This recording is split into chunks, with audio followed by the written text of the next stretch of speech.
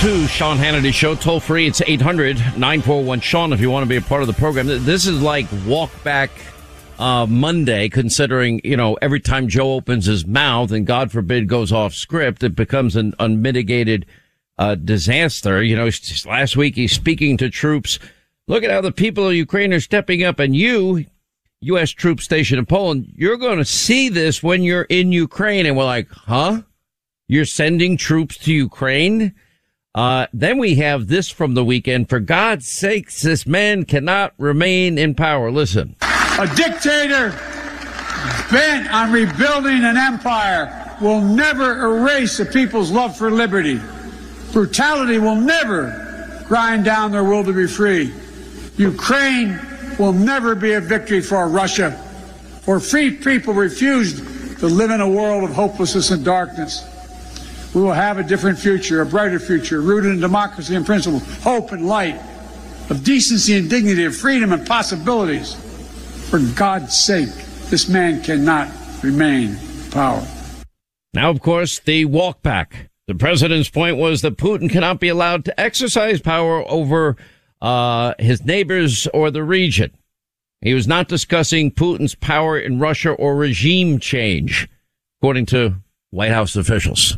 Anyway, Dan Hoffman is with us, Fox News contributor, 30-year CIA ops officer, and a lot to unpack here, Dan, on so many different levels. But it just goes to show you that if you don't have somebody if you have a president that is weak, frail, and a cognitive mess, this is what you get. Well, my former boss at CIA, General David Petraeus, said that the president was kind of guilty of a lapse there in message discipline. I actually thought that when I heard him say that at the end of the speech, I thought, well, that's actually a good way to end it. That sounds like something that was planned. Clearly, it wasn't, and the walk back was just so clumsy.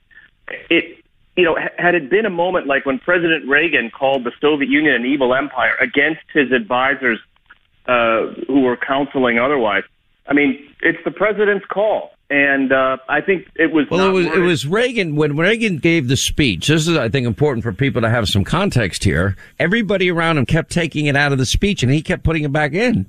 And so reporters were out there raving about this speech. It was a tear down the wall moment for Joey. And Joe, of course, needs a win with his, average approval ratings in the 30s and everything else that everything has gone wrong and nothing is getting better. But then they took his tear down this wall moment and walked it back immediately. So Joey didn't have it. Obviously wasn't planned. I mean, it wasn't planned for sure. Although, what he could have said, he talked a lot about how this is Putin's war and the Russian people, would never want to inflict the kind of harm that Russia is inflicting on Ukraine and causing so much damage. I mean, billions of dollars worth of damage to civilian infrastructure, 10 million displaced people, thousands of people killed. If President Biden simply said, hey, Russian military, you should stop taking orders from the KGB guy in the Kremlin to launch indiscriminate attacks on civilians, that would have been okay too. But even then, this administration, stick with what the president said. It's not going to have an impact on Vladimir Putin's conduct of the war. He's raining down hell on Ukraine. The only thing that's going to stop him are the MiGs and the S-300s that we're not giving Ukraine. That's it. So we could, the idea, it's message discipline. It was a failure of that, but let's just get back to the policy behind the words. Ukraine's fighting for their lives, and we're not giving them what they need. And that's the part I think we should also focus on, frankly. Yeah, well, they're going to have a task force studying how to get other sources of energy into Europe. But in the meantime, Putin's war funding is coming directly from NATO allies and Western European countries. And the two things that they ought to be focused on, you hit on one of them, and that is they need the drones, they need the anti-aircraft, air defense systems, missile defense systems. They need the Javelins, they need the Stingers, and they need fighter jets. And I don't know why Joe vetoed that. And the next thing that they really need to fix fast is they've got to get alternative sources of energy as soon as possible and stop feeding this guy billions of dollars a day. And that is literally funding the entire war campaign against Ukraine. Yeah, you're 100% right. And this also, it's kind of an indictment of European policy, especially Germany. This idea that you can make deals with Vladimir Putin didn't really work out that well. And they were warned, as you've noted on the program many, many times. The United States in the last administration, the Trump administration, warned the Germans in particular that being dependent on German fossil fuels was not a good idea for national security. There were other options available. And now they're paying the price. They're reaping what they sowed. And yes, Vladimir Putin, the ruble has been stabilized to some extent because Russia's receiving so much money, billions of dollars, from European purchases of oil and gas. I mean, it's twisted, Sean. It should not. If you want to defeat Vladimir Putin and Russia, 50 to 60% of their economy fully is based on energy. Stop helping him. Germany, all these NATO countries are making Russia rich again. They're making Putin rich every day. We're not talking about millions. We're talking about billions of dollars. And that is the only, that right there would end in his demise, because as soon as the country goes poor and they can't feed people, there will be regime change. Now, I was the first to say I hope somebody takes him out. I hope somebody in his inner circle, sanctum, whatever, you cut the head off the snake, you kill the snake. I know we have an executive order in this country that prohibits any federal employee from targeting or any general from targeting a leader of a country. But to me, Dan, maybe I'm a little old school here, but if you invade a sovereign country and you're killing innocent men, women, and children and indiscriminate bombing and taking out entire cities, Mariupol, for example, is one, and you're trying to take that country over, you forfeit your right to lead any other nation and you forfeit your right to live, because the blood is on his hands. He initiated all this. It's all caused by him, and there's no ambiguity about that. I agree. And look, you certainly can have your opinion, and you should, and I know you do, and you're not shy about expressing it. God bless you. For this administration, kind of the nuanced way to say it is, look, hey, Russian military and elites and all of you others, stop following Vladimir Putin's orders to kill innocent Ukrainians. We can get back to some semblance of normalcy with your country, with Russia, if you stop following his orders. The logical, conclusion of that statement, which this administration wouldn't have to make, is, yeah, if they stop following Vladimir Putin's orders, that's the end of Vladimir Putin. But that's what they need to do for moral and ethical reasons. And just to get back to the point about Europe, how many missiles have the Russians launched, or how many missiles would they have not launched if they weren't receiving the billions of dollars they received from oil and gas payments from Europe? They wouldn't be, Dan, you know the answer. They wouldn't be able to afford it. And that's the point. The moral and ethical issue for me right now that is right in front of the faces of these European leaders. Bad policies are coming home to roost right now, and there's a lesson there. And by the way, you know who warned everybody about these bad policies? It was Donald J. Trump. I mean, I played the video of him lecturing the head of NATO, handing Angela Merkel, the German chancellor at the time, the white flag of surrender. You're surrendering to Russia. I mean, he went that far with this and talked about the madness that, here we pay more in terms of real dollars, but even more in terms of GDP than European countries. And the purpose of NATO is to protect all these countries from Russia. And yet then they don't even want to pay their fair share. It's unbelievable to me. Yeah, I think, all of that is history now. So, we're dealing with what we've got.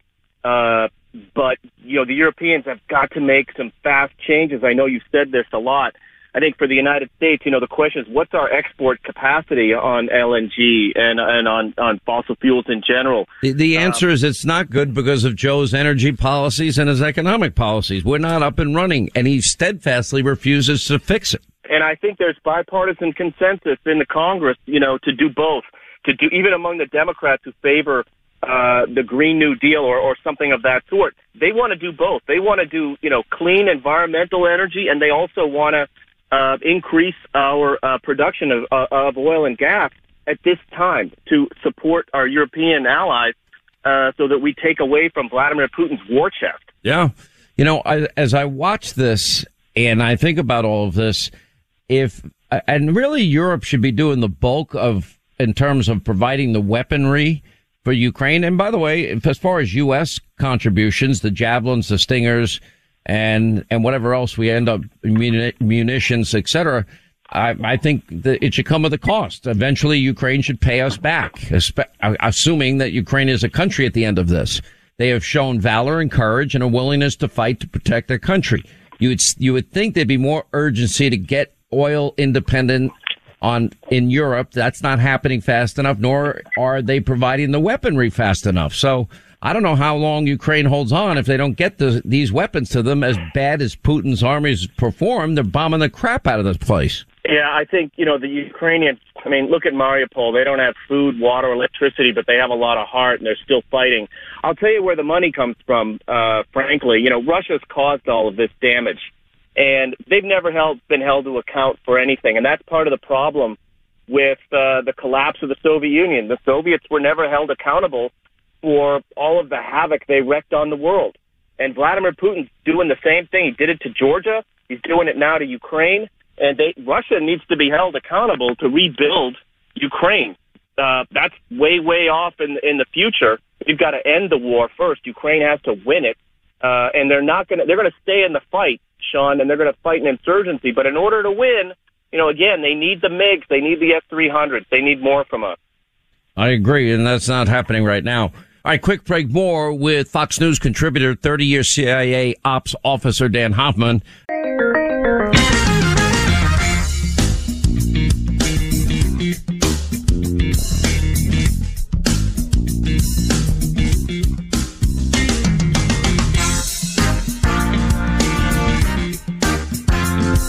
All right, we continue with Dan Hoffman, 30-year CIA ops officer. In terms of what the U.S. role should be, I am very firm in my belief, not one American boot on the ground. I do not trust politicians on this issue on both sides of the aisle. They start wars. They're all gung-ho. They never fight them to win them. If they did, there would be overwhelming force. They never want to use that. And then they politicize it. Then they said, never mind. And we lose our national treasure in the process. We can't be drawn into these conflicts any further. Yeah, I don't think there's any interest whatsoever in sending U.S. troops to fight in Ukraine. Certainly to shore up our NATO member partners and allies, especially the ones on the border of Russia, that's a deterrent. I think that's absolutely fine.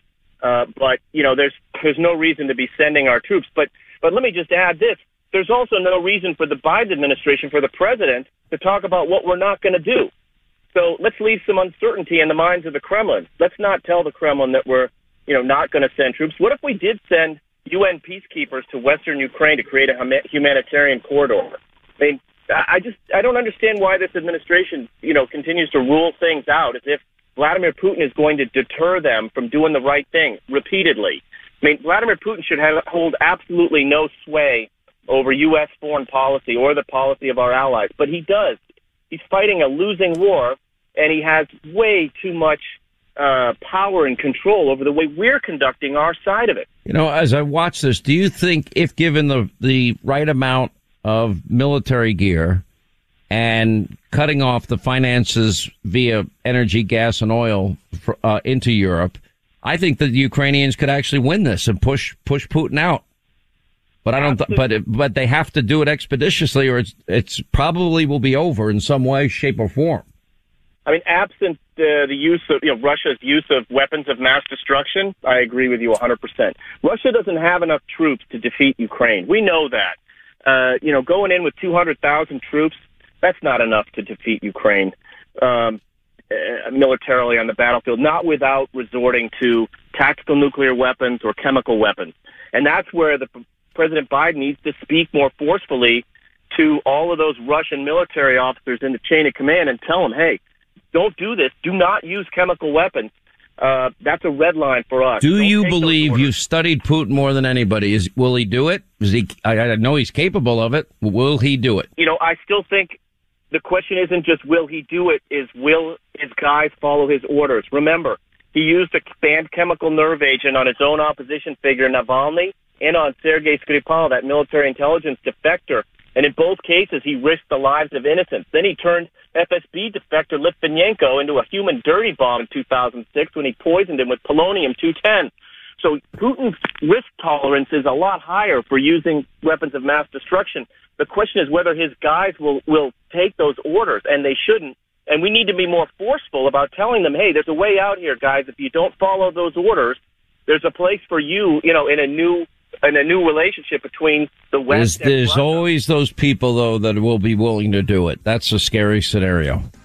Anyway, Dan Hoffman, great job as always. 30-year CIA ops officer. He knows Russia as well as anybody in ways that he can't even tell us, which is unfortunate, but I understand. Anyway, Dan, thank you.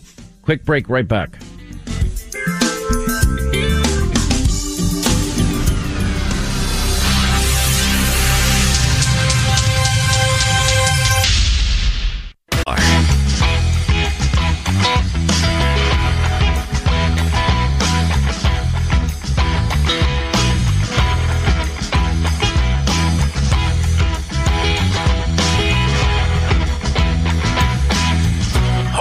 Them accountable. Sean gets the answers no one else does. America deserves to know the truth about Congress. All right, 25 to the top of the hour, 800-941-SEAN if you want to be a part of the program. Here we are in the middle of a massacre and a humanitarian crisis. You got dead women and children. And there's Joey, on top of all the screw-ups and walkbacks that we've had over the last week. He's meeting some of the refugees. And what does Joe do? Creepy Joe comes out. Remember Creepy Joe? He showed all the images, and we stopped showing them because, he used to play with young girls' hair and just creepy stuff. Anyway, so he asks a refugee. Now, I don't know if she lost family members, loved ones, her home, her life is turned upside down. Her country is being bombarded like, there's no tomorrow. And what does Joe Biden ask the refugee? Oh, who she owes her pretty eyes to. Really, Joe? But that's where his head is at, on top of all the other screw-ups. We've not gotten Linda's take up to now on this Will Smith smackdown of Chris Rock at the pathetic Oscars. I didn't even hear about it till this morning because I just would never watch that thing. And Same. I had already done my research I got it done early yesterday. And so I just wasn't, I just have no interest. I think the days are long gone where anyone gives a rip about these people and these self-congratulating, award ceremonies. It's just stupid. Anyway, so Will Smith, steps up to Chris Rock and just walks up there and slaps him in the face. And then he says the following. Jada, I love you. G.I. Jane 2, can't wait to see it. All right?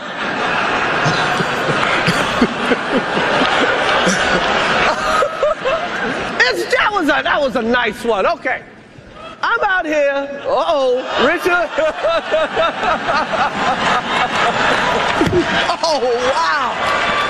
Wow. Will Smith just smacked Keep my wife's name out your mouth. Wow, dude. Yes. It was a G.I. Jane jump. Keep my wife's name out your mouth. I'm going to, okay? Okay. That was a greatest night in the history of television. Okay. And then Will Smith goes and sits down. Now, I guess, but by the way, this couple is two of the weirdest people. Linda, correct me if I'm wrong. I don't follow these famous people. I don't care about these famous. I don't know why people are obsessed with famous people. But anyway, keep my wife's name out of your effing mouth. Now I guess alopecia is a medical condition about hair growth and she apparently just shaved her head and it's been made very public. I don't pay that much attention to it. Yeah, listen, she's a woman, and if as a woman she started severely losing her hair, hasn't really been that open with it until this past summer. And her kids came to her and were just like, you're beautiful, you're fine, shave your head, you'll look beautiful no matter what. She's been wearing a turban to cover it up. And she just kind of started talking about it. And she's been very honest about the fact that she's very self-conscious, very insecure, and this is a touchy subject. So while I do not agree with how Will Smith handled it, because I don't, there are two things that I will point out. Number one, that's his wife. It's the mother of his children. They're still married. They're one of the rare couples in Hollywood that are still married. I don't know what they do behind closed doors, and I don't really care. Well, wait a minute. Don't they talk about this open marriage thing that they got? They do, and I'm not going there. I'm just not. I don't know anything about it. She also cheated on him, too. Okay, she cheated on him, and then the result guys, was an open. Can I just finish the thought? Can I just finish the thought? Well, seriously? I'm just saying as a woman, both of you did. So my point is that this woman is going through something that, is not as easily, it's not easy for women to go through this. And she's been open about it. Now, Chris Rock is a funny dude, and there's a lot of funny things for him to talk about. Why he decided to talk about her hair and something that bothers her is a little odd to me. I don't know why you would open with that, especially because if he's in the mix and he's a celebrity and he knows, he had to know that it was a sensitive topic. So there's a lot of other things you can joke about besides somebody's appearance, whether it's their weight, whether it's the way they look, their hair, whatever. Like, pick something else. So I don't really agree with Chris Rock joking about it. I think that Will had every right to get angry on behalf of his wife. Whatever they decide to do, whatever their marriage is to them, that's still his wife. And if she cheated on him and he forgave her and he stayed with her, that's their business. Putting all of that aside, I do not think that punching somebody in the face on national television during that was a slap. Event, come on, it was whatever slap, punch. I don't really care. My position on it's this. Just wrong. Do it outside in the alleyway like everybody else. Okay, so I think one, comedians should be able to say anything they want. I think two, if a husband doesn't like what somebody says about their wife, I'm old school. This did not bother me or faze me one bit. He got the slap. Boom, he sits down, he screams out, keep my wife's name out of your blanking mouth. He says it twice. He seemed very angry when he said it.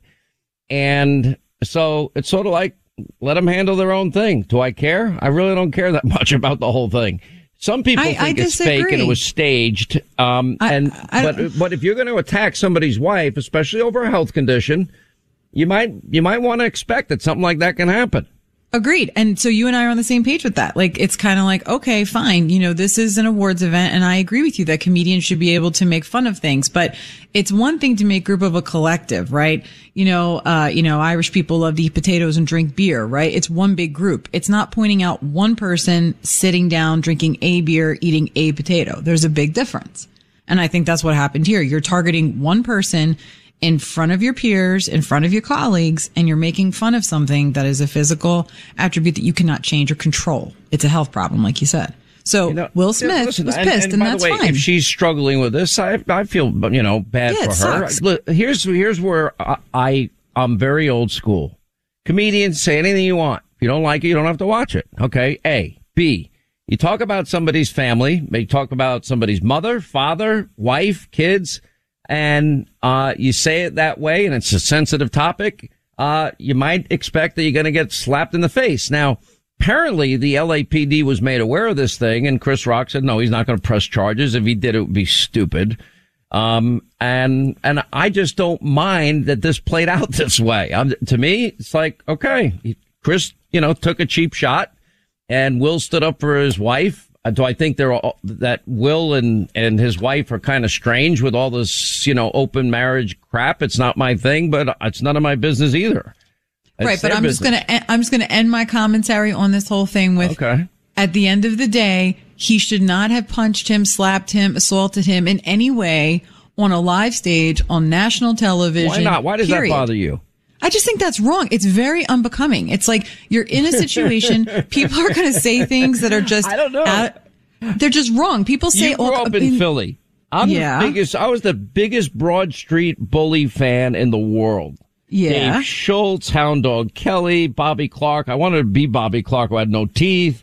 And they were raucous, man. Bobby Nystrom versus, Dave Schultz. In hockey, almost every game it used to be, it's less common now, but it still happens, thankfully, or else they'd ruin the sport.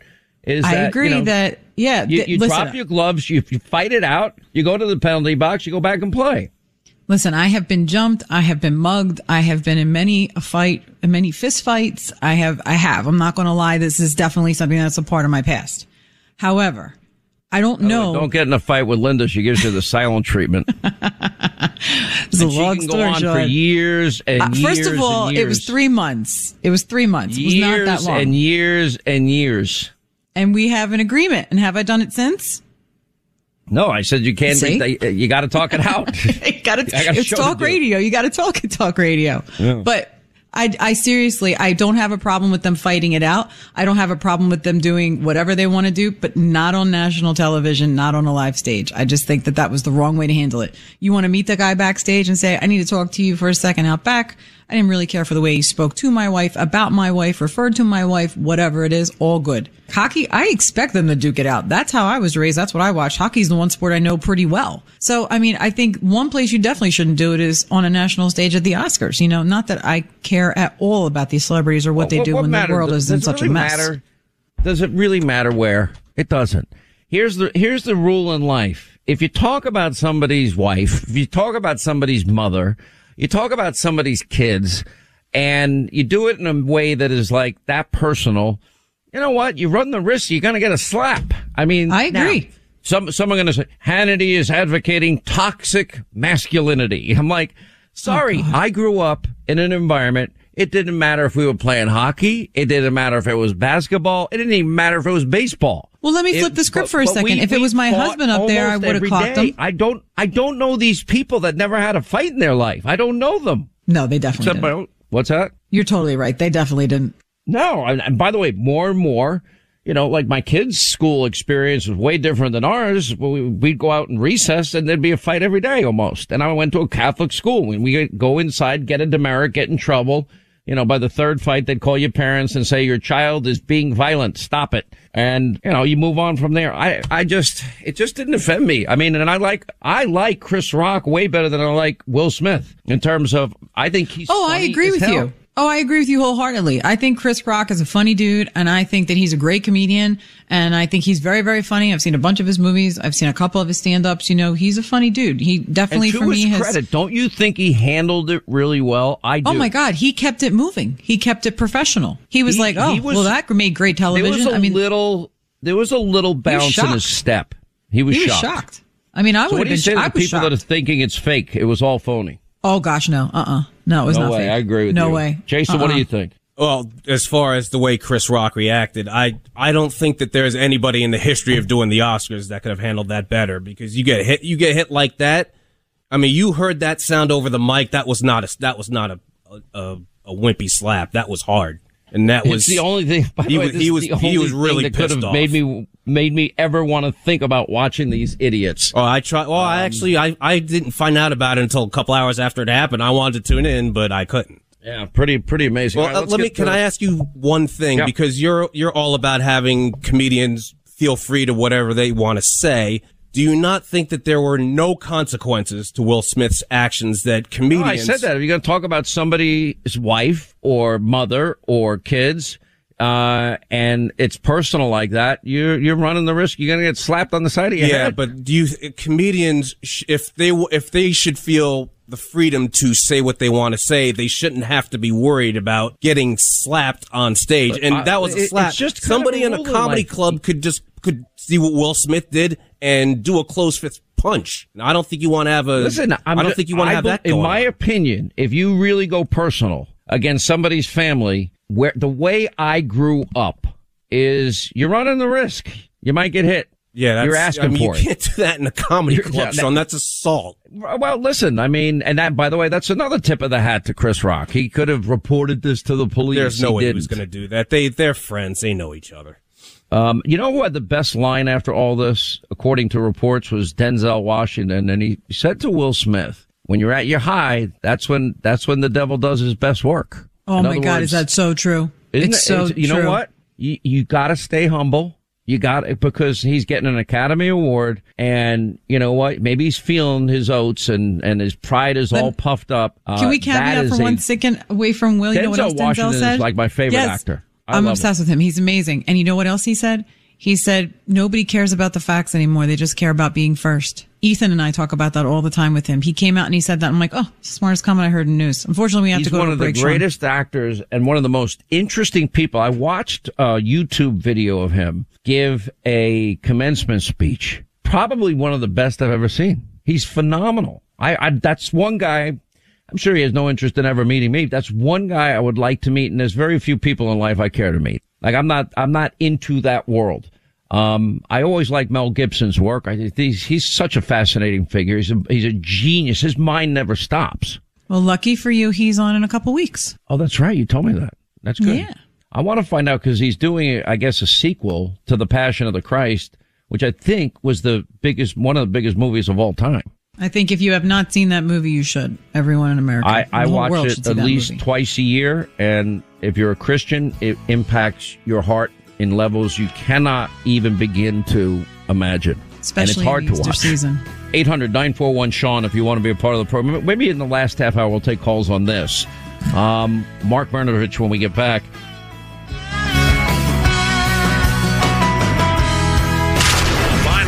Roundup is next. You do not want to miss it. And stay tuned for the final hour free-for-all on the Sean Hannity Show.